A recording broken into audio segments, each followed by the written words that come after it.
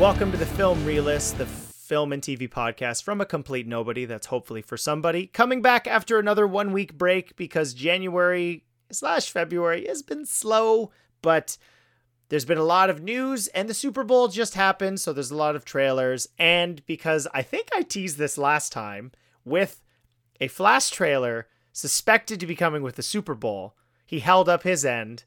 Stephen Colbert is back joining me, Kyle Naranya. Stephen, welcome back. Hi, thanks. My 30% their voice. It's fine. You're better off than me just doing it because I've tried doing trailers by myself and it's not the same. So thank you for joining me. We're going to be talking about three main trailers. One that I have a lot to say about, one that is not a trailer, it's a TV spot, and one that I don't know how to feel about it. I know Jermaine, you're listening to this, says that DC has some big guns coming, pun maybe intended now that I've said it. But there's a lot in the Flash. Is it listed as the theatrical trailer? It might as well be, because I think it lays out the narrative. I don't know how they'd even differentiate any of that anymore. I used to be really particular about the differences, and now it just seems like everything is just kind of the same. Let's see, what does Warner Brothers say? So Warner Brothers and DC have listed it as official trailer. Mm-hmm. Great. All right, so that got us nowhere. So the three trailers that are going to be discussed are Fast X, which was a short film, Indiana Jones and the Dial of Destiny, which was a 30-second TV spot, and obviously The Flash. Time codes for each of those will be in the description if I get to it. If I don't, just enjoy some rampant speculation and all sorts of random shenanigans that Steven and I get up to, because there will be rants and segues to nothing, because that's typically how it works. This is likely to be a longer episode, so enjoy. I can say next week I will be back with Ant-Man and the Wasp Quantumania. Tickets for that are already purchased, and I can actually say I already have my tickets for Fast X. So that's locked in. I woke up to a notification from Fandango on that, and I was like, tickets are available. When does this even come out? Like, I had to look at the calendar. I was like, I don't know the last time I've seen tickets go up that far out. I think the last big time, that's a terrible sentence. The most notable time for me was the No Way Home tickets. That was a pretty notable, for at least up here in Canada, that crashed Cineplex, our major theatrical chain's website, which was super annoying. What's more ironic about the whole situation is that you can't get tickets for Creed 3, you can't get tickets for Shazam, and you can't get tickets for Super Mario Bros. Yet, or The Flash. Like I believe it's mid-May. So there's like some things that are coming up relatively soon. Can't get tickets for them yet. But Shazam may have its own PR difficulties. Anyways, moving into Fast X. Now, before we get into the specifics with this trailer, what is your relationship with the Fast and the Furious franchise? I liked I was a big fan of most of the early ones, and then I kind of fell off the franchise a little bit.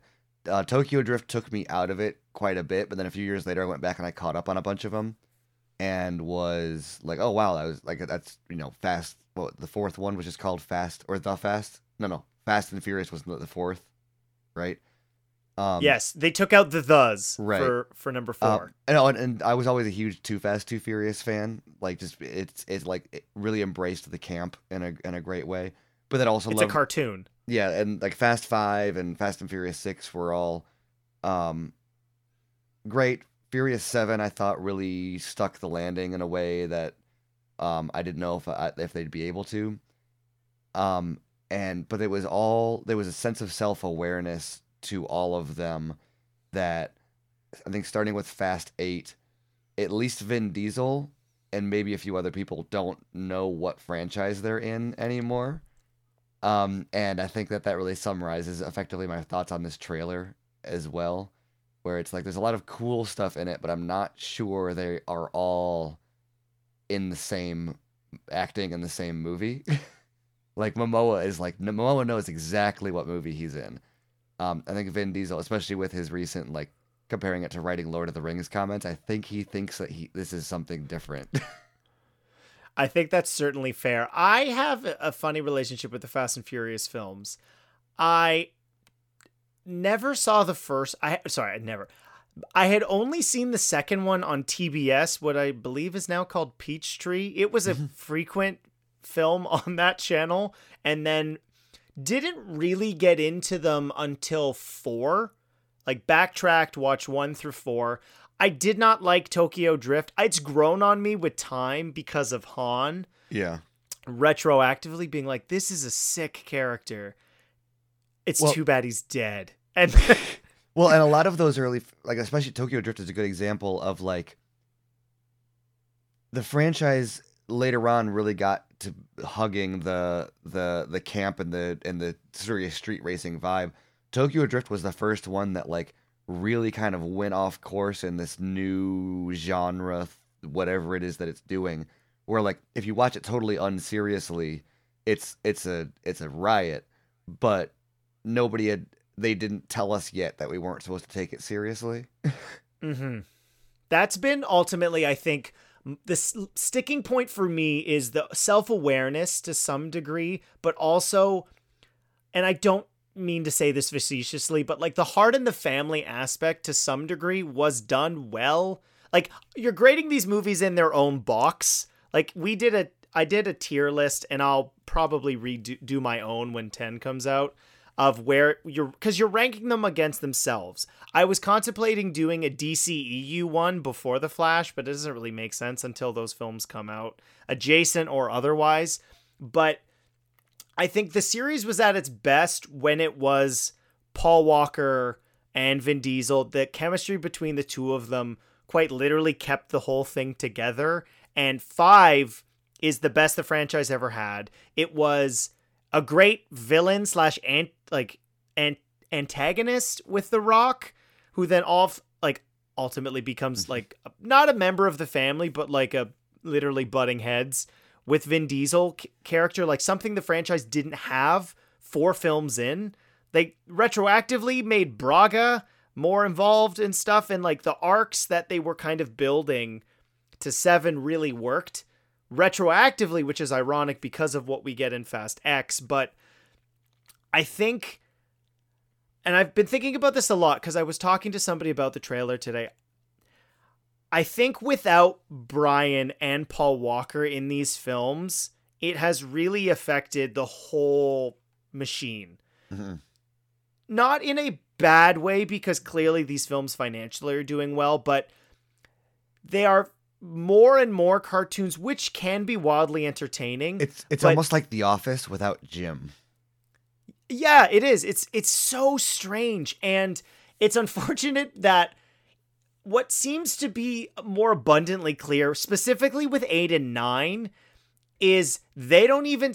Actually, the perfect comparison would be like Transformers 4 and 5, where you are continuing to add to the canon, but retroactively you're changing it, but it doesn't seem like you'd seen the previous movies beforehand. Brian Toretto in 8, we're spoiling all of them before we can get into 10, at best should have been like 2 or 3 years old by the time we meet him. And if not, he's the largest infant I've ever seen. Which is every movie infant also. Also true. But that's especially him. Yeah, especially him. And then with the relationship that Vin Diesel has developed with The Rock, you lose that aspect of it, which then you got Hobbs and Shaw, which I think is better than 9 and 10. Or not, I haven't seen 10, 9 and 8. And then we get to 10, which is another retcon, which I actually don't have a problem with. Like, throwing a character who you didn't really see in the background is kind of something that has been done throughout a lot of sequels. One of my favorites is when they did Back to the Future 2 and they were revisiting the events of the first film in a fun way. So having Jason Momoa, no, you're right, know exactly what he's supposed to be doing. He understands the assignment. It's like Vin Diesel is Elizabeth Berkley in Showgirls, and Jason Momoa is Kyle MacLachlan, where like he knows what movie they're making, and unfortunately Elizabeth did not.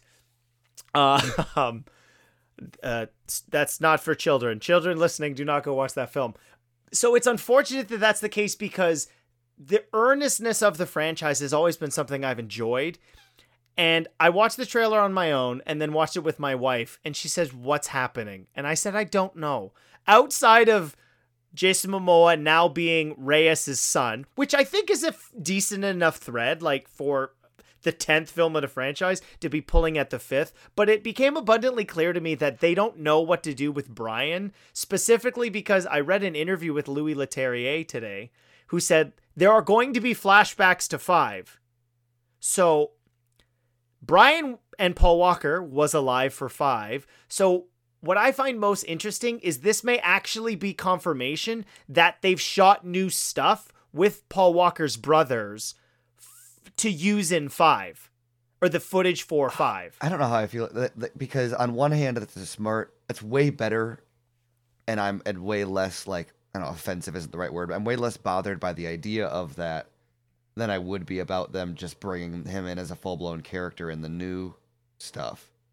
But also, I don't know, it's a can of worms. It's icky. I heard the descriptions on another podcast where they talked about bringing somebody back from the dead, where it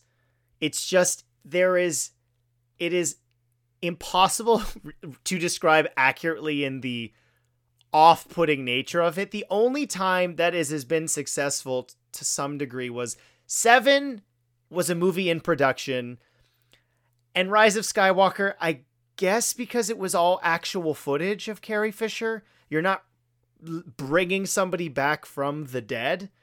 I think if you asked the Fast and Furious fandom, it's too many F's in a sentence, the only really acceptable factor would have been, and I think we all know where it's going, it's going to be the longest table imaginable at a barbecue, and Brian sitting there for it.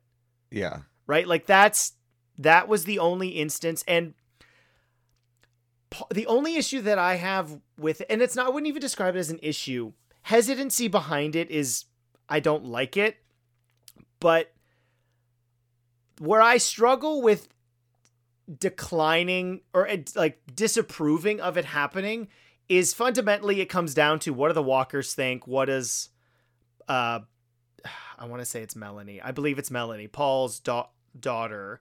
If they're given the green light, then like, I guess like fundamentally, then, I mean, legally they have the permission to do it, but it's never, that level of recreation has never been done well. Tarkin in Rogue One would have been so much better if it was just back of the head. He never turns around to talk to, oh no. Oh, my brain. Krennic. What's that guy? Yeah, thank you. Bad guy from everything from 2016 to 2019. But so I don't know. I think it's fine that they're just making them bigger and stupid. It's clear that Vin's brought in John Cena to be the new big wrestler guy in it. Like, it's comical to me though that everybody is in this. Obviously, The Rock goes without saying. It's weird, but Luke Evans. Where is Luke Evans? He was the reason 7 happened, which is one of the, I'd say 5, 6, and 7 are the best in the franchise. 6 was fantastic given the fact that it came off of 5 and was compelling. It was the evil twins storyline against all of the family. So, and the fact that we know he's better because he showed up in 8 to help save the baby, but then he's nowhere for the green screen New York barbecue. Or where's Vanessa Kirby? She was in Hobbs and Shaw. I have such a hard time keeping track of any of it. It's like it's enjoyable, but once we start talking about characters and stuff, my brain is like, no. Ask away. I'll answer your questions. What's the first question that came to your head? I got this. I think part of it's my brain. My brain naturally detaches when I'm like, oh, this is like, it's like when you're watching like suspension of disbelief when you're watching like sci-fi. You're not like, that's not how space works. And so like I watched this and I'm like, that's not how characters work. I'm like, oh, you're just go with it. And so they're just action heroes. They're so, just action figures. So it's I don't even have questions because my brain is just like, oh yeah, no, don't take all of this part seriously. You're just watching flipping cars. I'm like, okay, cool, awesome, let's go. I just thought, well, what if these all end and it's Vin Diesel sitting in a boardroom with like 3 cars and 3 like, what were they called? Rescue heroes, where they were like all upper body. And he's like, and then he's like, no, Dom, ah! And then it pulls out and they're like, I don't know if that's going to work. Like if the whole thing's a joke, that'd be amazing. I'm not convinced Vin Diesel is. I mean, it would be it would be like Joaquin Phoenix and what is it called? I Was Never Here, or I'm Still Here, or whatever that Casey Affleck documentary was. That it would be that level of like meta acting if Vin Diesel has really been in on the joke this whole time. And then he wins an Oscar for like the greatest performance in the history of film, because we all were wrong. Speaking of which, I can't not watch anything Fast and Furious related where he shows up on the screen without looking at who he's standing next to or across from. And without and then Googling their height. Yeah, exactly. And somebody pointed out, they said find a single shot where he shares the screen with anyone other than Michelle Rodriguez. And I was like, oh wow, that's hilarious. And then I looked at the shot where he faces off against Momoa, and literally they have him positioned so he's facing him, and then there's a guy standing in front of him, but like closer to the camera, so that from the knees down you can't see. This is in the like Brazil sequence, right? That's calling back to 5. Yeah, if you want to find it quick, look at I tweeted it out a few days ago, like after the trailer. But yeah, you literally see him. Okay. For the audio, for everybody. You see, I will share this. You see Jason photo. Momoa head to toe, arms out. You know the taunting they do in Fast and the Furious, and then Dom is standing across from him, but there is somebody positioned so that you can't see like his thigh down. Oh my, that's hilarious. And then the second you see what they're doing, and you can cheat the perspective, you can see the apple box, right? You can see like that they're. Like, it's very clearly because Momoa is like a solid foot taller than him. Yeah, that's so funny. What is his recorded height? He's got to be 6'2", 6'3", something like that.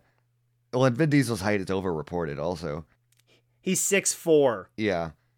That's and amazing. You can really tell because so much. Whenever you check, I always watch Vin Diesel's Instagram videos are the best because he always surprises somebody who's sitting down, and he drops in from above them and like gets his arm over their shoulder. I mean, if you look up the height cheating tricks for like people who have like Napoleon, like Mark Zuckerberg, for example, there's a whole article published about look at how he stands in these pictures. Vin Diesel does all of those. And so, but you look at his Instagram, and it's all him like dropping down on top of someone who's sitting and putting them in like a chokehold or something to do the Instagram video. And he does that to Momoa in one of them, and Momoa's laying down on a car. And then I've seen this video. I know exactly what you're talking about. Momoa goes to. I freeze framed it because Momoa goes to stand up because Momoa knows what he's doing, and he's also friends with Justin Lin. So you're like, you really question what's going on there. He goes to stand up, and there's a brief moment of terror on Vin Diesel's face as he realizes that Momoa is about to break his height cheating video, and he twists around to cheat the perspective, and then Momoa walks up from behind him and just dwarfs him, and then drops down and does the Vin Diesel to Vin Diesel. Oh man, it was so glorious too, because Momoa is like my favorite troll. I'm watching right now as you were describing that one with Alan Ritchson, who I am a huge fan, and I'm so glad he's. I've got to see that too, because Ritchson is also huge. He might be taller than Momoa even. Yeah, they're doing. Oh, this perspective is incredible. It makes me so happy. But you know what's funny? You were talking about that because this had like Justin Lin obviously was the original director. You're supposed to do 10 and 10 Part 2, right? So he would like it's. As you were talking about the Apple box, I'm like, the guy who's gotten this mastered is obviously Tom Cruise. Yeah. Right? TC has nailed this. And one of the things I remember sitting and watching Top Gun Maverick was so refreshing. I'm like, they're letting him be short. Yeah. Or, I mean, Tom is letting Tom be short is the way I should have phrased that. Because he was short in Top Gun, right? Yeah. There was no illusion that he was this perfect height every man. Yeah. But he was a short guy in Top Gun. So Maverick is the only character in like modern Tom Cruise cinema who is allowed to be shorter than people. Well, because it's especially in the Fast movies, and I think that a lot of this is related to the Rock feud, because the shot that I'm sure everybody thinks of if I say Vin Diesel and The Rock is when they're facing off and they're like on screen, face to face, arms up, and it's like they're eye level, eye to eye when they like step toe to toe, and you're like, dude, I know in real life Vin Diesel is looking at his chin or his chest, like. And so in order to imagine how humiliating it's got to be to take that shot where like how do you set that up where you're like literally I'm standing on an apple box in order to do this shot, and then like what you got to imagine The Rock makes a comment about it when he's like, now hop off your box and go back to your trailer. Like of course he doesn't want that dude in the franchise with. Oh, I'm watching the Jason Momoa clip. The fear in his face. It's like, no, you can't do this to me. It's my movie. Yeah. It brings me such joy. So all I hope for, honestly, at the end of the day for this franchise is like a roundabout ending that just brings me joy. Because as ridiculous as these movies are, like they're just cartoons. And like, and I say this, it sounds disparaging, and to some degree I kind of mean it, like 80s cartoons. Like, we hold them at such high regard, but at the end of the day, like, they were just to sell toys. Yeah. And that's essentially what this franchise has turned into. Like, any real... I don't want to say that. Any serious control or subject matter's gone. Yeah. It's just one vanity project that he just continues to add more people in, so I hope it ends well. If they can if they can all understand what it is, it could be amazing, but I feel like multiple people don't. Like 9 broke me. There's a lot of fun stuff in it, but it feels like there's too many people who don't understand the assignment. Jason Momoa knows the assignment, but not everybody else. And if they can if they can embrace the like, oh, this is, literally the Transformers or something like that tone from the 80s cartoons. If they can deliver on that for 10 and 11, it would be absolutely amazing. But I'm not really even negative on it so much as just like, oh, okay, this is just like they jumped the shark and then they're like, okay, well, the solution to jumping the shark is jumping 3 more sharks. And jump the shark in space. Yeah, exactly. Which they did, I guess, already. So in 9. Yeah, so I'm curious and I'll check it out, but I lost the heart that I felt like was there in 7 is kind of gone, and now it's just like, well, what kind of spectacle are they going to do? Yes. All right, on to the next thing, which is Indiana Jones. We are talking Indiana Jones, which had a trailer. What did you think, very briefly, of the first trailer? I like Indiana Jones, and I love Harrison Ford, and James Mangold is awesome. The trailers are good, but I couldn't feel anything about this movie. That's fair. I was trying to balance my Indiana Jones fedora on my headphones. It didn't work. I'm not negative about it even. I'm just not. I'll go watch it. I'm sure it'll hit me then, like when I'm watching it. Like I don't see anything that I want to criticize. Even it's kind of more Indiana Jones for me at least. Well, I think what's terrifying a lot of people is, and I think it's a fair criticism of Kingdom of the Crystal Skull, was it went too big with the supernatural elements in terms of, I guess they're science fiction, but with the full-blown aliens and whatnot of the Crystal Skulls. And that we're seeing a lot of de-aging, which I think the effects look quite good. There's more, obviously, in this big TV spot. One big confirmation is that, and I hadn't seen this anywhere beforehand, but is that Mads Mikkelsen is playing a Nazi, and he may no longer be a Nazi, but Indy doesn't know that yet. I think looking at these trailers, this is my favorite film of all time, the first one. I absolutely love it. I know there's a lot of fans, my sister being one of them. Hi Haley, if you're listening, who loves Last Crusade, which was. There's a lot of similarities, obviously, between that and Raiders, and some of that could have been reactionary to Temple of the Doom. I wonder if that ever happened with another Lucasfilm franchise where people reacted negatively to a second installment. I like The Last Jedi. Anyways, I'm doing that for interaction.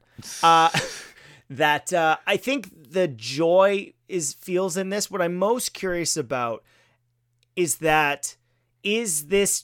how is this an ending? That's what I'm more curious about. And the reason I have faith in that is because of how James Mangold was able to handle that with Logan. Yeah. He's shown to be a very good filmmaker. Ford versus Ferrari. The Wolverine, I think, is a really well-made film up until Fox stepped in, and you can see where Fox steps in that film. 3:10 to Yuma and Walk the Line. Yes, yeah. Walk the Line. So the filmography speaks for itself, and the passion that Harrison Ford seems to be showing for this particular film is rare from him. In general, I would not throw stones at the guy. I think he was actually very good in the two sequel films he was in, particularly The Force Awakens. Mm-hmm. And you could be critical of his scene in Rise of Skywalker if you want, but the guy shows up. No, it was He's great. Not Bruce. Well, and I have no on-screen and it's not even a criticism. He's just notoriously is not passionate about promoting stuff, but he seems genuinely enthused to be Indiana Jones again. Yeah, which is amazing. Phoebe Waller-Bridge, I'm a huge fan of hers. So the fact that she wants to be in this film, or is clearly in the film, mm-hmm. I think speaks a lot for the quality of the writing of the property, and the fact that it's taken this long to actually arrive gives me more confidence, particularly with what happened with the other Lucasfilm franchise in the film department. So I'm very excited. You play that Raiders March and I'm on board. And the fact that he's fighting Nazis and Sala is even there shouting Indiana Jones. I know I was just critical of The Last Crusade for revisiting things, but the cast in general is incredible. With Toby Jones being in it, Antonio Banderas, as well as Mads Mikkelsen. And he was in Logan, and he was in The Sandman. Boyd Holbrook. Yeah, just saw him in Vengeance. If you haven't seen I haven't, BJ Novak's Vengeance, it's amazing on Amazon Prime. Check it out. Okay, I will. There we go.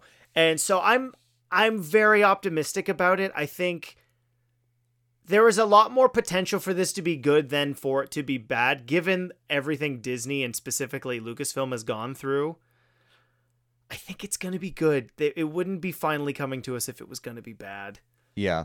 I think that my biggest thing, and this was the thing that I was really into for The Rise of Skywalker, was, and it was a lot of different situations, but to me, I was like, okay, this is the movie that needs to say, this is why this needs to be a 9-part story instead of a 6-part story. Mm-hmm. And there was a lot of things I liked about the movie. There's a lot of things I didn't like about it, but my biggest frustration was it never said this is why this was all other than more Star Wars, which I think is a justifiable reason. It never got to that this is why it has to be 9 parts instead of 6 parts.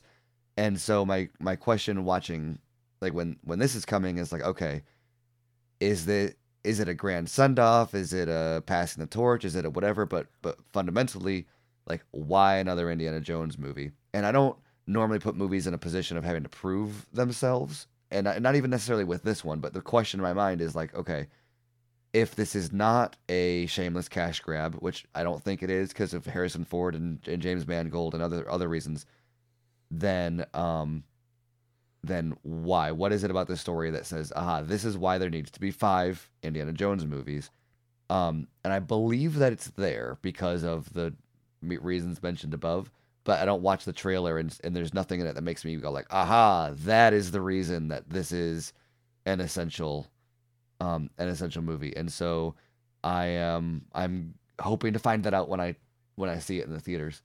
And I don't know why it isn't hitting with me more, but yeah, there's just something about it that's yeah, these are all things I would expect from Indiana Jones, These are all the aesthetics and the villains and the and he looks great. He's always that. But I guess I'm as sold as I was when I saw the first poster, and nothing about the trailers has really changed that for me. And maybe that's what it is the level of confidence has always been there, and so there's nothing that like is exceeding or changing my expectations. I'm like, yeah, I'm still there. I'm not like chomping at the bit to like learn something about it or what or nothing's blowing my mind, but it's very I think maybe a good sign is I'm not watching it and going, "Oh no, what did they do?" Like That's certainly, I mean,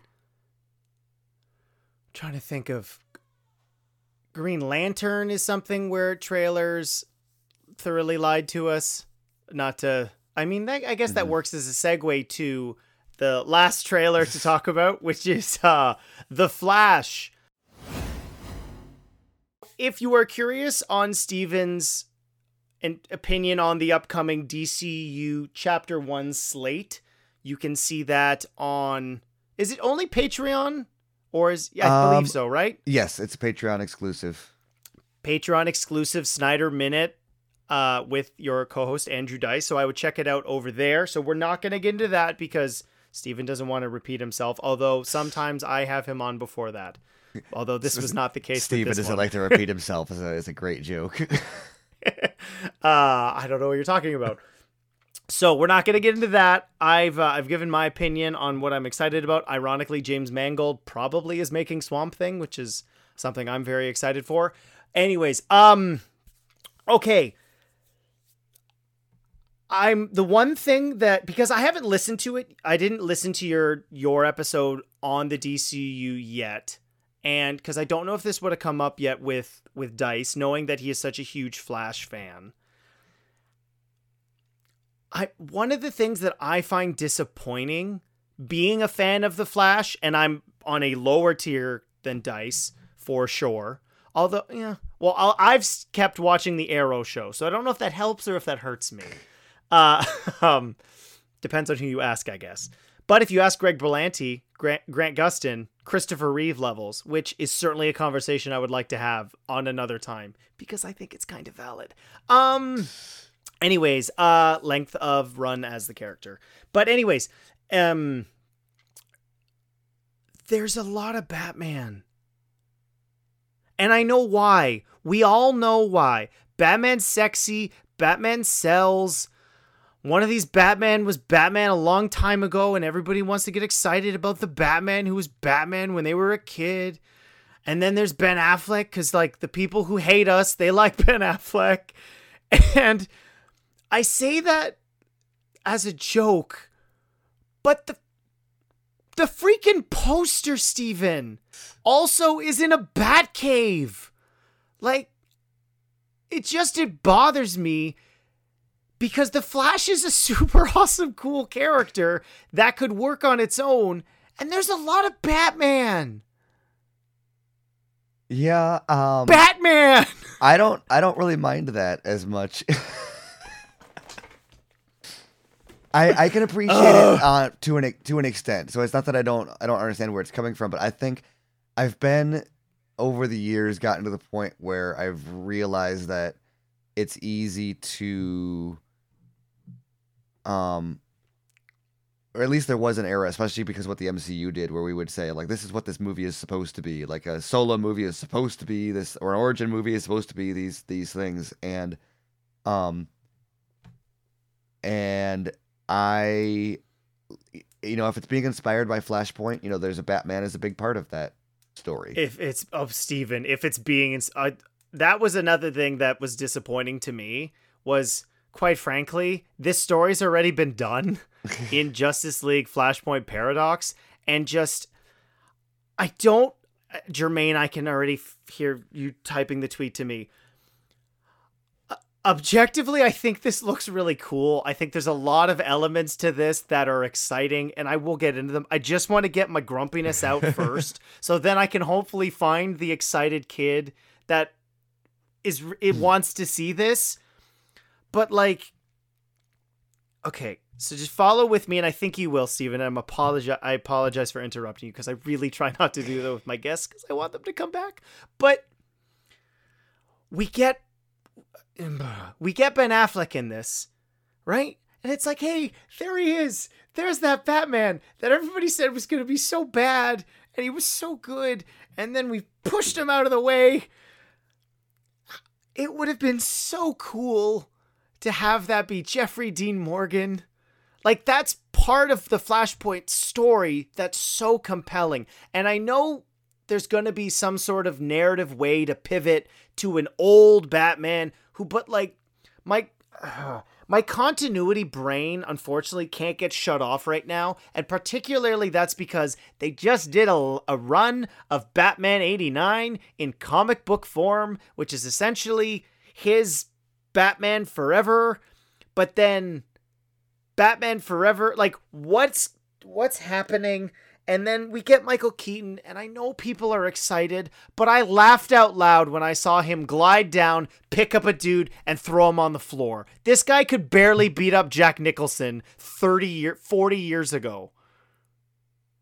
Like, and he's 71 years old? Well, he's had some advancements to the suit. Yeah, it looks like better rubber.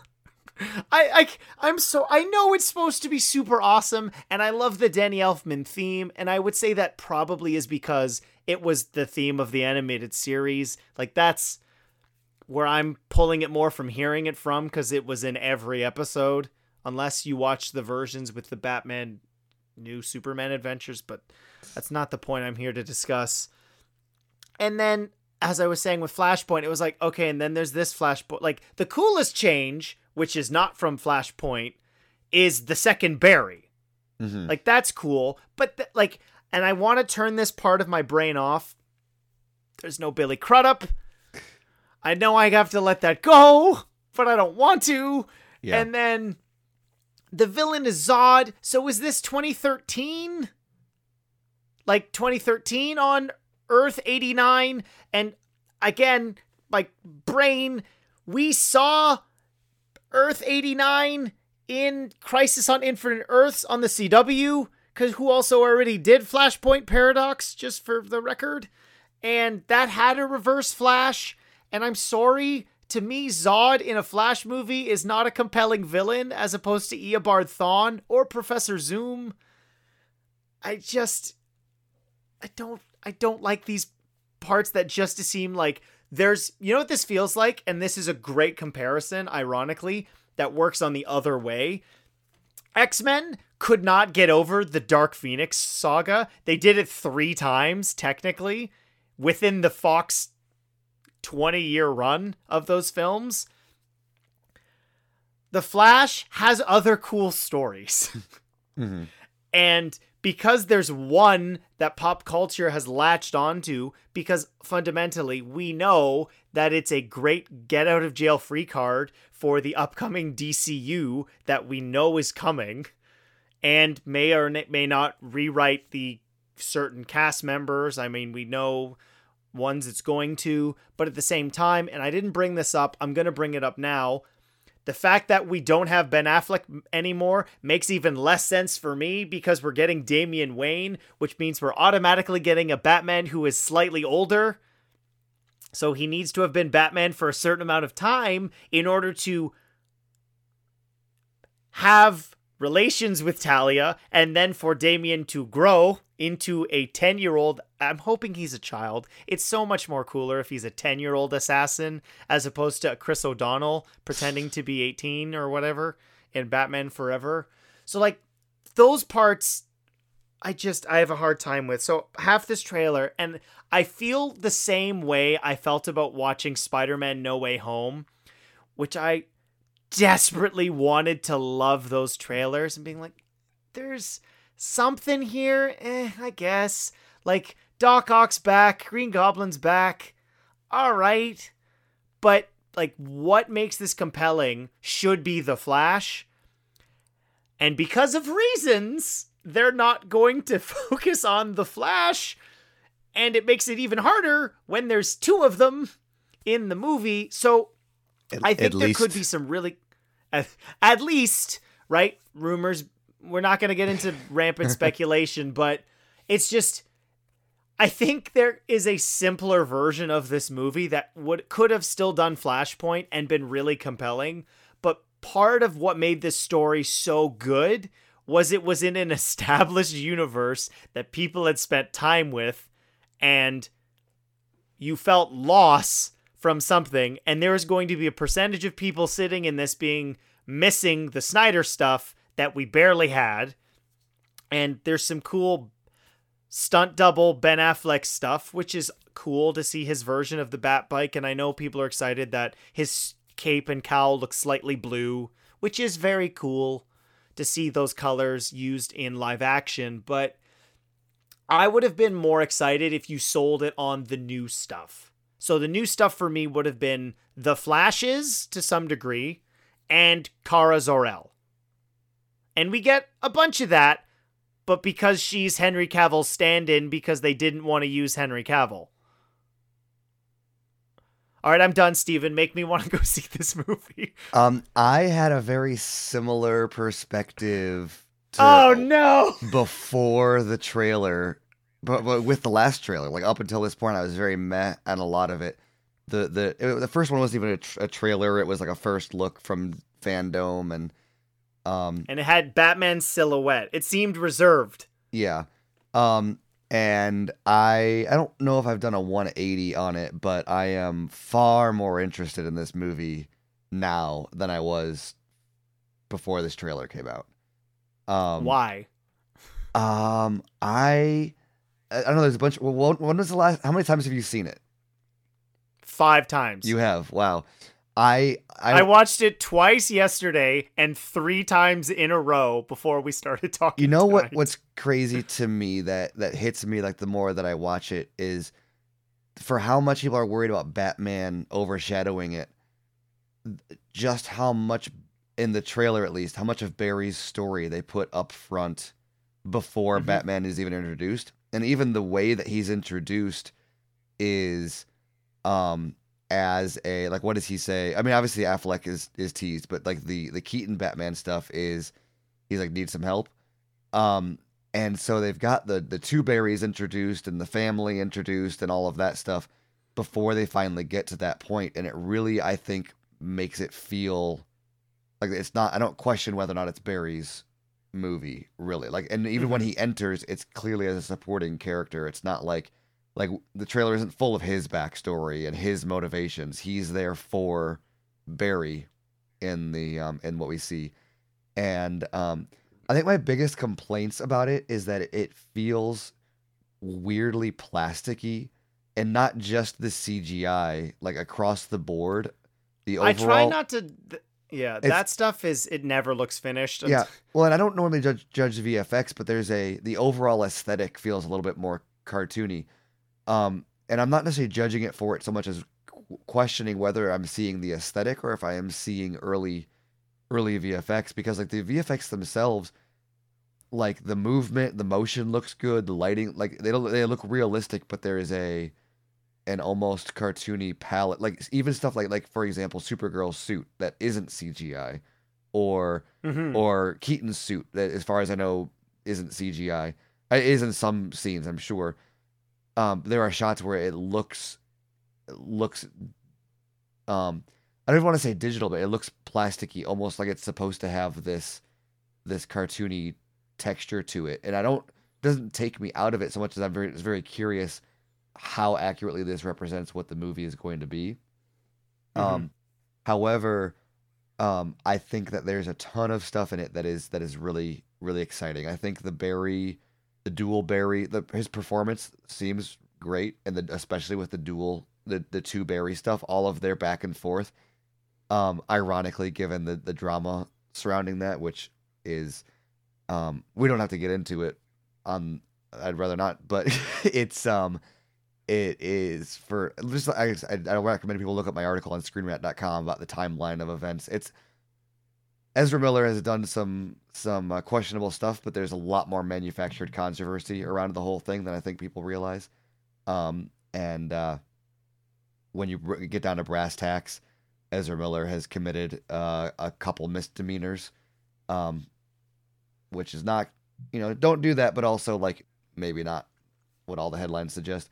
So I'm And don't not. post off social media things. Maybe not a good idea either. Yeah, yeah, Maybe put that in your drafts. yeah, exactly. Um, and so I don't really have that. I don't have a bad reaction to how much of it that they're in, but I loved the idea of having two characters, um, at least played by the same actor is, and specifically with it being Ezra, is really kind of crazy because you can already see just how much banter they have when you really don't get that, like, um it's a hard thing to pull off to make that feel natural. I mean, you go back to like the Parent Trap or something like that, where you've got this weird split screen and they're not really going back and Back to the forth. Future 2, which Yeah, I talked about already, was like I think groundbreaking for the single passes. Like yeah, yeah, my yeah. brain used to know what that was called, Um, but yeah. and I think that the Supergirl stuff all looks really cool, especially the aesthetic. And I think part of what's nice about this too is, while I was talking about the plasticky feel, and it's very light in a lot of and colorful and like highly saturated in a lot of ways, it's one of the few post Snyder DC trailers that I've watched that doesn't feel like it's trying to sell me on something. And by that I mean it's not trying to say like, oh look, we're no longer dark and gloomy, or we're no longer this or that. Like it feels very um it is selling. I believe that it is selling the movie that is actually going to be. Hmm. And there's a lot of cool, I don't know, there's just there's it's got a vibe. There's a vibe to it that is not like I watched something like Indiana Jones or or Fast X or whatever. I know you love the indie one, but when I watch those, I'm like, I'm not sure what they're telling me to be excited for, other than here's more of these things that you like. Whereas this, I watch it and it's like it offers up um the the kind of character vignettes or the moments, the highlights are like, here's some cool stuff. Zod looks cool. Supergirl looks cool. The two Flashes look cool. Keaton Batman looks cool. Yeah, there's all sorts of peripheral stuff, nitpicks and behind the scenes drama, and Ray Fisher's not in it, and it's like there's hours and hours and hours of conversation that we can have about what's outside the trailer. That's like, this movie's complicated. But in terms of like what's on the screen, the two Flashes having their boots meet and having that like Dragon Ball, That was very cool, like the and different lightning colors. yeah, Actually fits in with Barry's narrative. and like with Zod's ship up in the middle, it's like a Dragon Ball Z level like power display. I mean, there's a lot of cool stuff, and it feels like a very emotional story. It wasn't a trailer filled with quips or it didn't feel. Hmm. It feels very different from MCU. It feels like a DC movie. I don't know. There's it vibed with me, and I don't know if I can describe it necessarily by saying anything beyond that. But I was very like, not really sure I'm into this, and now I see this, I'm like, oh no, Andy Muschietti is like, I feel like he's got something to show me, and this is not just a paint by numbers thing. And I it's think not nearly there's. as cynical as I was a lot more cynical about the whole resetting the universe bit before, Mhm. and how contrived that felt. But that was another thing where in this trailer it feels very, um, it doesn't. It's for the first time I don't think they chose Flashpoint solely for the reset purposes. I do believe that there's a story in there that they are actually trying to tell with Flashpoint, and the universe reset is a convenience, not the sole objective of the movie. So it feels a lot less heartless than I previously thought. One thing that I would be more disappointed by, in given the fact that one of the key parts I was excited about was Sasha as Supergirl, Uh huh. is that we have a Supergirl film announced, Hmm. and to get invested in this brand new version of the character, and then for there be potential it's somebody else in like 3 to 4 years, I think would be disappointing. So I'm keeping my fingers crossed that that is not the case. Or even if it is, it's a multiverse, right? If she's popular, why can't they have two Yeah. Supergirls? Um, That's a great question. and I think that they're, and it's especially with Supergirl of all characters. or no, not of all characters, but of a lot of characters, there's a good justification to bring in a second Supergirl, a multiversal Mm-hmm. Supergirl in the same universe as a different version of the character. One could wind up becoming Power Girl or Yeah. something, Oh, like different man, versions of the the same people that are character. mad about Sasha playing Supergirl would be especially mad if she becomes Power Girl. Don't Google that, children, please. No, you're right. I think what I'm most excited about for that is, as you were talking, honestly, given the fact that I think Andy Muschietti is a very good director, I actually quite enjoyed it. Chapter 2. I think if you had put a gun to my head, I think Chapter 1 is better. But I thought it worked really well as a 2-part story, and it would be really cool if, for example, and I don't know if this is going to happen, but now my brain is stuck in Back to the Future 2 scenarios. What if we get Faora fighting Supergirl? Oh, there's no way we don't get that. Okay, but I hope so. I mean, think about that. Think about the action that you're seeing here with her and Zod, and then like the way Faora moved. I mean, everybody knows about it in Man of Steel. It's like one of the things people go to. I have a hard because she's back. You don't bring her back and have Supergirl in this and not have the two of them face off in some way. It'd be really cool. I could be wrong, but that was always a sort of a given assumption in my expectations. I remember early on being one of the selling points for people prior to BVS and Justice League, which was, look at how Zach handled super speed. Yeah. And then what could that, and one of the things that is most important is how that's handled. And I think that what we do see and the use of the powers are really cool. There are a couple of shots where it's very difficult to see what's going on. Yeah. Like there's a real money shot of him running up a building that there's too much. But it's funny because there are a lot of people who have worked on Flash stuff that I would have loved to have maybe been involved in this in storyboarding to some degree. Like JT Olivia would have been a really good one. Mm-hmm. But I think you're right. I know I'm being cynical about it. I think objectively there's a lot to like about what they're showing. Yeah. There definitely is more Barry than anything else. Well, that was the thing. I think the biggest thing with me was rewatching it right before the podcast. It hit me for the first time just how much Barry's story there is and how careful they are about what. And I guess it's Keaton asking the question, but he says, "Why save this universe?"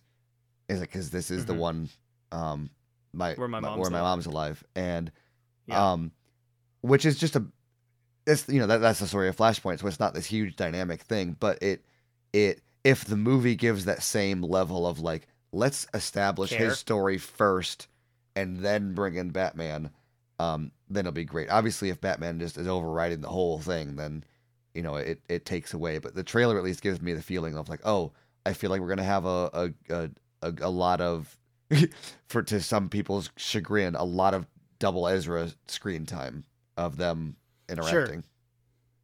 I think what's most important to me in establishing that, if that is the case, and I think you're right, there certainly is a lot of setup, and I mentioned this when we started talking about it. It's a lot of retread of that stuff, but if the film, at least from my own standpoint, if we can establish exactly what our Barry feels is missing before he runs to the next timeline, parallel Earth, both into like what's missing, why is this character ultimately make this decision? We see a bit of it in that conversation he has with Ben Affleck, Bruce, and there's an action sequence that, if I had to guess, is in the opening act of the film, or at least the first act or the first third, where something big happens, because it's hard to figure out exactly when exactly this movie's going to have everything, but it would only really make sense for Ben Affleck's action sequence to be in the beginning of the movie before Barry makes this run. And so I'm hoping that getting that all established makes us sympathize with Barry. So that way, like you said, we're following with him, and then that's the emotional center. And if that's done well, then everything else is gravy. Right. because that's what's mattered most to the Flash's character. Yeah. Right? He's the Justice League's heart. Yeah. Yeah, exactly. Well, and especially following up after that movie too, it feels like the flying foxes in it, and it feels like and that's the one he time travels in that one too. So I'm very curious how You they heard connect. it here first. This is in canon with Zack Snyder's Justice League. Well, I don't know what it is, but I do know that they're hiding a little bit of something in there, but an explanation about why. How does he realize he can do that? Why does he think that that's a solution? Why now? Why not? Why didn't he figure that out earlier? What's the impetus to kick that all off? I wonder if because they're doing the whole switch or reset, if this actually will, like, I'm saying it not as a joke because I actually think it might be possible that I don't understand with all of the changes this movie has had to endure, like with not having Superman, not having like all the baggage we've talked about already. Why not technically have this canon with Zack's version of the film?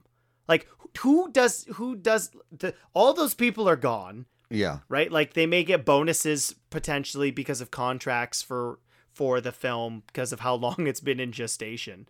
But I mean, I like to think of myself as more level-headed. It would appease me if this is like if they're straight up establishing like you time traveled already.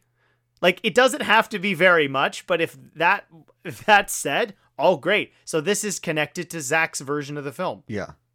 Well, they got blue lightning, right? One of them's got blue lightning. One of them, so, or even if it's not connected to it, just the notion of a multiverse allows for they all exist in a different. But I don't know. I've never really been one that to pit whether or not I like it or don't on that aspect, just because like even if it does, well, I didn't want it. even if it does treat it as canon, it's not like Zack's is still kind of Elseworlds to me. I like that continuity and I would like for it to be able to fit into it, but like as long as they're not like, look at this version of Steppenwolf that we fought, and remember when Joss Whedon directed that, and like the show, like if that's what it is, I just. Well, obviously that's worse, Steven, if they're like, look at the way worse Steppenwolf. Yeah. Well, no, the reason I said that in particular is because, and I don't know if I brought this up to you or not, but for the ending of the final film of the DC animated movie universe, they did Justice League Dark, Apocalypse War. Yeah. Which heavily involved Flash.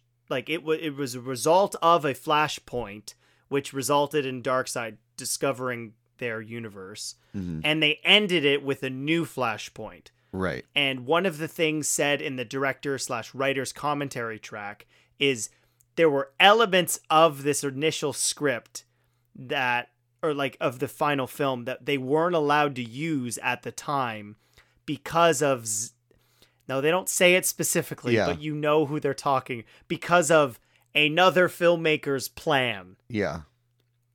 So I don't know. I'm never one who enjoys just cancellations or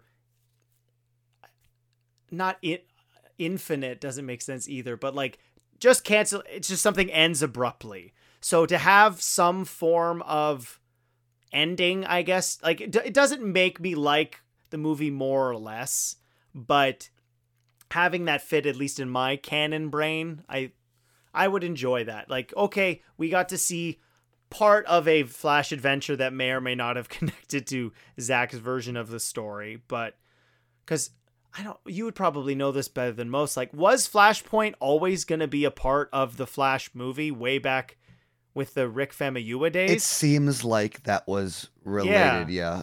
Because it was a Flash and Cyborg working together. Because that's how, like, remember, Cyborg is the one that figures out the time travel for the Nightmare, and so I think that Flash. When he's heavily involved in the comic, right? He's the Superman because there isn't one. Yeah. Ironically voiced by Michael B. Jordan. Nice. In the Flashpoint Paradox film, who's in a poster. Never mind. That's just for Steven. If on the Discord call. He's got an awesome Creed poster behind him. I do. Thank you. And with matching lights. Yeah. I already have the Indiana Jones poster. I have the next like 6 months of posters ready to go, and I'm just going to be in an infinite rotation Oh, brilliant. for the rest of this till June. I think till the end of June. Yeah, Indiana Jones is June 30th. I almost said 60th. June 30th. So I have that doesn't and exist. then no, it doesn't. Maybe on another Earth where months are 60 days and they only have 6 of them. I don't know.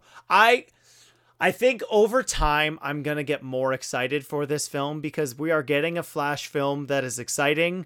In the next couple years or so, we're finally going to get some more Superman. Like, we're going to get some Green Lantern.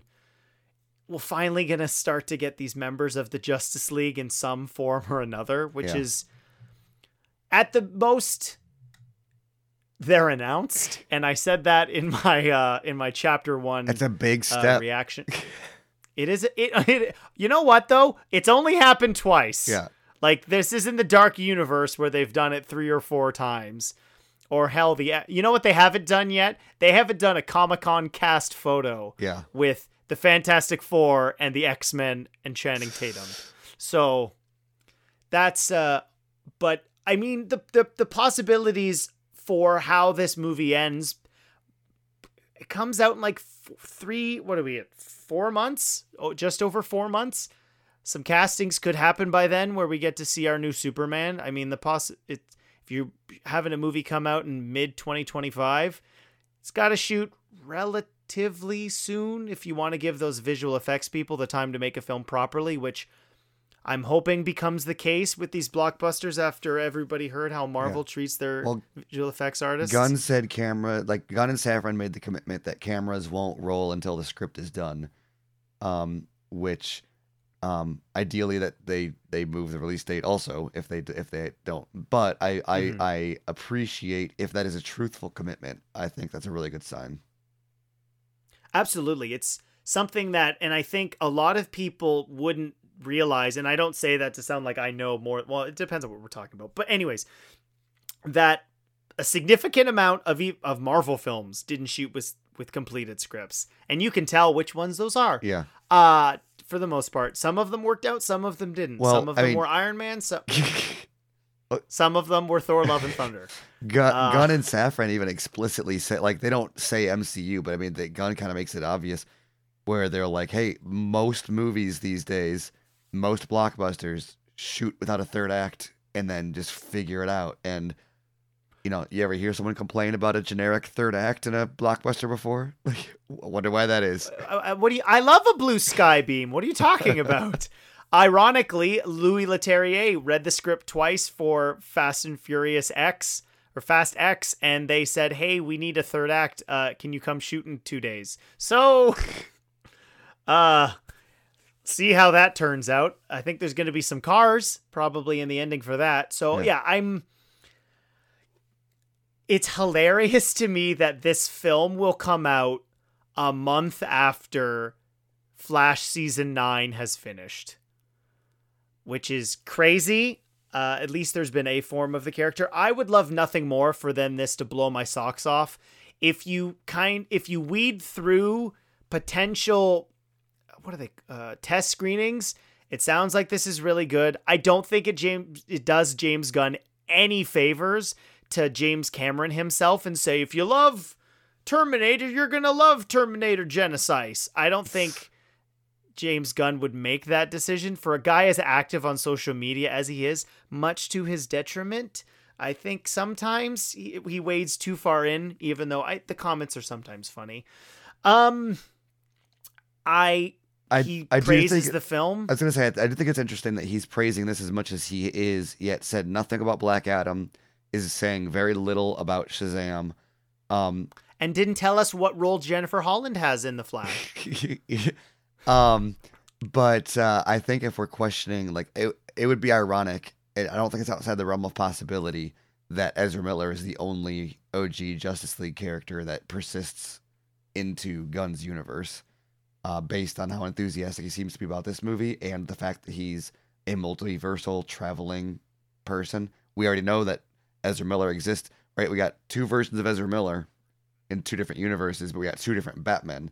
So does that mean he's a universal constant? I can't I can't with this, Steve. I can't because I can't with the universal constants. Given what we're experiencing right now with the MCU, I can't do it. I appreciate you trying to explain it because how you laid it out. That is how it should work. All right, we've got a Keaton universe and we've got Ezra in the same thing. Therefore, we have Ezra and we have an Affleck. That's how it should work. But apparently, you can have 78 Benedict Cumberbatches, but we're going to get likely a different Doctor Strange, or no, a different Mr. Fantastic, which I'm hoping means we get a different Professor X, a different everything, because I love Patrick Stewart, but he's so old. Mm. Like, it was great seeing him in the big yellow chair, but I would really love to see Giancarlo Esposito as Professor X. It's Disney. Maybe you'll just get all they need is a bald guy in a wheelchair and a deep fake. If they can do it with Luke Skywalker, they can keep. Why you got to do him dirty like that, Steven? Why you got to do that? Oh, it's true, but I don't like it. You know what's funny? Of all of the franchises, of all of them, we're in a tangent and then we'll wrap it up. I apologize. Is that to you and the listeners for this? Of all of the franchises that's had all of the missteps, I give Paramount, and it's crazy that I'm saying this, and I'm not the first to say it, they have had the cojones to recast their biggest character with the Star Trek people. We've had like 3 Kirks in a decade. Yeah. Well, like, and just cast Sebastian Stan as Luke Skywalker. Yeah. Like, he's right there. I wrote a few months ago, sometime last year during Top Gun Maverick's box office haul.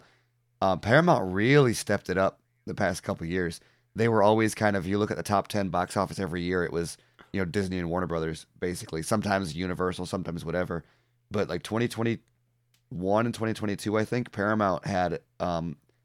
I don't think they ended up with a majority of, but ended up with quite a few of the biggest movies in theaters. I'm curious to see if that kind of persists the next few years. Well, it's ironic because this actually kind of all ties together in a way that I was not planning, but Christopher McQuarrie ironically shoots with incomplete scripts, but somehow made Mission Impossible Fallout, in my opinion, the best of all of them, which also had a Superman in it, which also he wrote on parts of Top Gun, but Mission Impossible Dead Reckoning Part 1 will be coming out this year. And I would be shocked if the momentum from Top Gun Maverick / Mission Impossible Fallout does not lead to that being one of the top 10 of the year easily. That's hitting $1 billion. Did Fallout hit $1 billion? It got real close. So I think it was in the 900s. I bet the next two both hit $1 billion. I think it hit that breaking point of for a franchise. It's kind of at that level of hype, I think. Yeah, it got to 791. Okay. But that was 5 years ago. Yeah. So with, I think the ball rolling for TC in doing these, it's probably like 60% domestic too, isn't it? I bet. I had the wiki breakdown, so I'm not sure what the actual how the split was. But given the fact that I feel like that probably was okay in China. I don't know exactly what if that was allowed over there. Here we go. Worldwide domestic was 220 and international was 567. Oh yeah, so it's about a third. That's surprising. So that's a similar split to like Avatar and stuff. So that was really good. I thought that was bigger domestic hits. Regardless, anyway. But Top Gun was a huge domestic. We need to avoid talking about box office data, or I'll start pulling up charts and we'll go on for another hour. I mean, I appreciate your. No, I'm not going to talk about Avatar 2. I'm not going to talk about Avatar 2. I can't do it. Maybe off the episode, but we've already been going for an hour and 15. But yes, I think out of all the trailers for DC projects, this certainly has the most potential. I think it's ironic because I'm looking forward to Shazam! Fury of the Gods, but I think I know what I'm getting with that. Given it being a sequel, I think allows for more of that assessment. I like the first one quite a bit, but it does not seem to be stretching in any different directions particularly. I like David F. Sandberg a lot, and I think I like a lot of what he did with the first one. Both the first one and the trailer for this one, I feel like there's a lot of David F. Sandberg trying to fight through a generic Mm-hmm. thing. And so how much of his imprint is allowed to be on the final product, I think will determine kind of how is it going to be more of Zachary Levi making lightning jokes, or is it going to be more of Asher? Is that who plays Billy Batson? Asher. I think it's Or Asher. is it going to be more of him knocking on his mom's door to ask her why she left him? Like it still was two different movies of like, and so wherever this one lands, I think, on that spectrum is going to be dependent on how much of a David F. Sandberg movie they let it be. Well, and certainly a certain amount of spooky moments as well with the 7 deadly sins and whatnot. Yeah. Those were spooky. And you know what would have helped this film? Black Adam cameo. Anyways, but I think you've turned me around on that. If the Flash, I mean, it should be, if the Flash is the focus of the Flash, and ironically kind of connects to what we talked about with Fast X, all I really care about is if I'm emotionally invested in these characters, and specifically with the Flash, with spending 9 years with this character and knowing how important his loved ones are to him, bare bones in Zack Snyder's Justice League, and that's not to be an insult. We see why Barry's doing what he's doing with the wrongful imprisonment of his father, and not particularly carrying that thread forward, but this will be the technically third time we've seen that character. Like, has the character moved forward? What does this mean for Barry? Like, is he now a forensic? I was like, we're audio. I gotta say, it's the fourth time, if you include Suicide Squad cameo. Oh, that's right. I'm so sorry. Yeah, you're totally right. No Honor Among Thieves. Am I Too Soon? Lois is the Key. Justice League. I guess if you count both Justice Leagues as 2. So it might be the 5th, but fourth or 5th time we've seen him.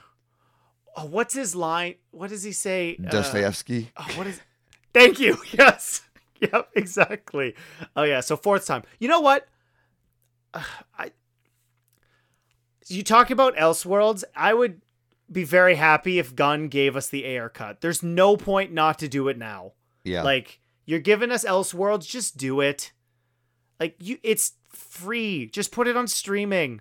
Mm-hmm. I would appreciate that greatly, because I actually thoroughly enjoyed that cameo scene. And it's one thing talking about the Flash. Spoilers if you haven't watched the first episode of season 9. We get a new Captain Boomerang, which is kind of disappointing, because with that being one of the Flash's main rogues, it would have been nice for them to get the same guy back, but they didn't. They had a different guy, a different character being another Captain Boomerang.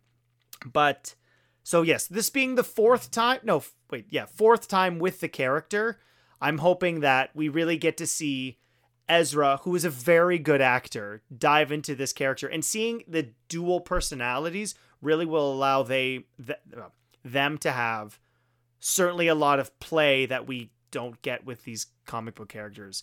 It's the most Elseworld it's ever going to get, quite literally, with having 2 universes merging. Which I guess that's another interesting aspect too, is just how much of that, like, compare it to like Doctor Strange in the Multiverse of Madness. This, I think, hits a multiverse vibe way harder, and yet I know there's a lot of characters in it, but it doesn't feel like a cameo fest. It feels like a true multiverse story. Whereas Doctor Strange ended up not really being all that multiversal at the end of it. It was just... So if we're doing a pendulum, it's everything everywhere all at once, and then we're doing Doctor Strange. We're hoping it swings more towards everything everywhere all at once. Yeah. Which was so good. It's on Prime now, I think. Ooh. For most people in... I don't know if it is in the United States. I know it is in Canada. I'll have to check, because that's worth a rewatch. Yeah. Actually, I think I own it. I think I have a digital copy. I'll have to check it out. Yes, but go watch Everything Everywhere All at Once. Support A24. But yeah, I'm excited for I think I'm going to be excited for it. It's certainly something that I can say unequivocally, regardless of my criticism, I think it's going to look incredible on the big screen. And I haven't talked about this yet. I freaking loved the shot of young Barry running out across old Barry with the sky transitioning behind him. That in itself, I went, oh. Like, this is thought through, as opposed to generic shots all over the place, which I don't think this trailer was. With my knowledge of Flashpoint, I was a little disappointed with how much of this I recognized, which was not something I was hoping. Yeah. But I think you've turned me around, Steven. I would say I'm leaning more towards excited. Again, I love DC characters. I kept up with most of the Arrowverse through most of its run. I've been reading comics since I was a kid. I want these to be good, and I don't want infighting because that's no fun for anybody. I think at the end of the day, we just want good movies. And I'm most happy that the Batman Part 2 finally got announced because I would have been very mad if James Gunn took that from me. But that's on every podcast till the Batman comes out, Part 2. Or I guess the Penguin, because the Penguin probably will come out beforehand. But that's supposed to start shooting, I think, end of the month. Yeah, soon. So it's very, very soon. So I'm excited for that. Steven, thank you very much for being on the show. You can catch all of Steven's writing on screenrant.com. Any podcasts are all under Snyder Minute. You can support Steven with your dollars on Patreon. You can get the exclusives like live streaming recording of the episodes, as well as some occasionally news stuff, such as your covering of DC Chapter 1, Gods and Monsters. I have to say, I love that as a chapter title. I think it's fantastic and really does suit with what they've announced so far. And do you have anything else, Steven, worth announcing? No, I don't think so. I appreciate you picking up Dice's outro for the. You're repeating him with our Patreon plug. You know what? We're buddies, so I've give the shout out to where it's. I mean, you guys don't need my help. It certainly is not the case. But how long is it been? 3 years or 4? How long have you guys been doing it now? Oh man, I don't think 4 2019. yet. 2019. So whenever 3, the first so we one just was. passed 3. It was in January, I think, January 2019. I'm scrolling back as fast as humanly possible. It was March 24th. March. Okay. There you go. So you'll be at 4 years relatively soon. Yeah, I'm up to date, except for your live recordings. I got small children, so Friday nights, I ain't staying up. It's not exciting for me. So as I said at the beginning of the show, if you missed it, a review of, I almost said Flash, Ant-Man and the Wasp Quantumania will be up on the Monday night. I may or may not have a guest. It might just be me. Some things to also look forward to would be most major blockbusters. I think the week following Ant-Man and the Wasp Quantumania, I can confirm I have finished it. I don't know if you've watched this, Steven, but Legend of Vox Machina Season 2.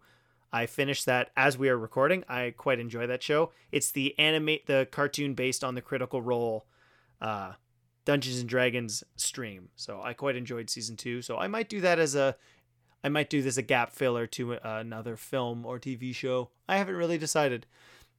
Other than that, you can follow on the Twitter at Film Realist. Don't forget, Realist has 2 E's on Instagram, or me on Twitter at Kyle_Naranja. That's Noronha. I'll see you next time.